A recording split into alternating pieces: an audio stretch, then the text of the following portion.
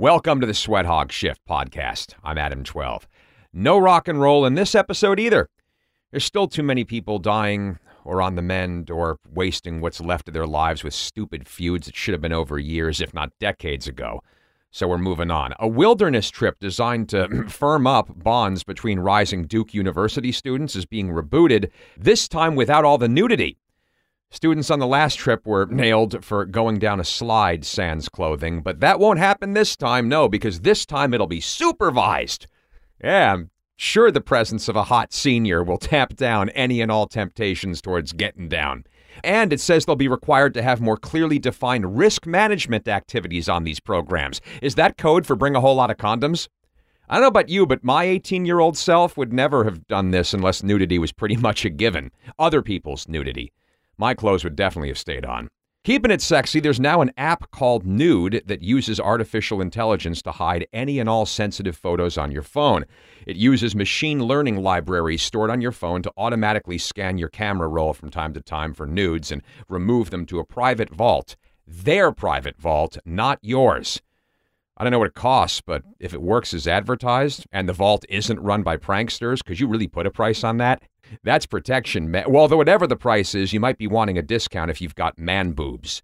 The app's developers have actually said the software will recognize and remove man boobs as well.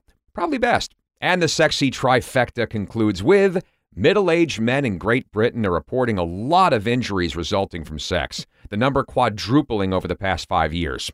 Shower mishaps is the most frequently cited. One osteopath saying we're seeing everything from neck injuries to wrist fractures, ankle sprains, and, of course, back problems. Hernias are common too, he said. God, I wish my hernias had been the result of that. Any of them. I've had 3 hernias, not a single one involving preferred crotchal activities.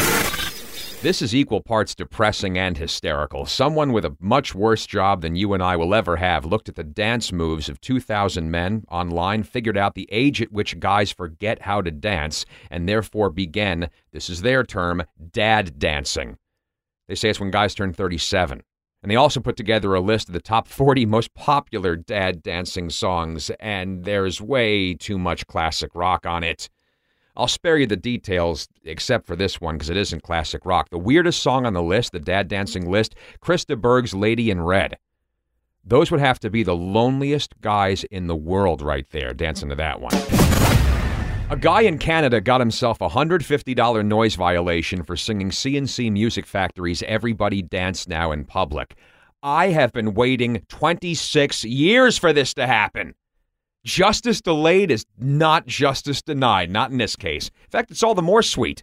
Thanks for listening to the Sweathog Shift podcast. You can hit me up at AdamXII on Facebook. It's Adam12Sweathog on Twitter, or you can email me sweathogshift@gmail.com. Hear you next time. Cheers.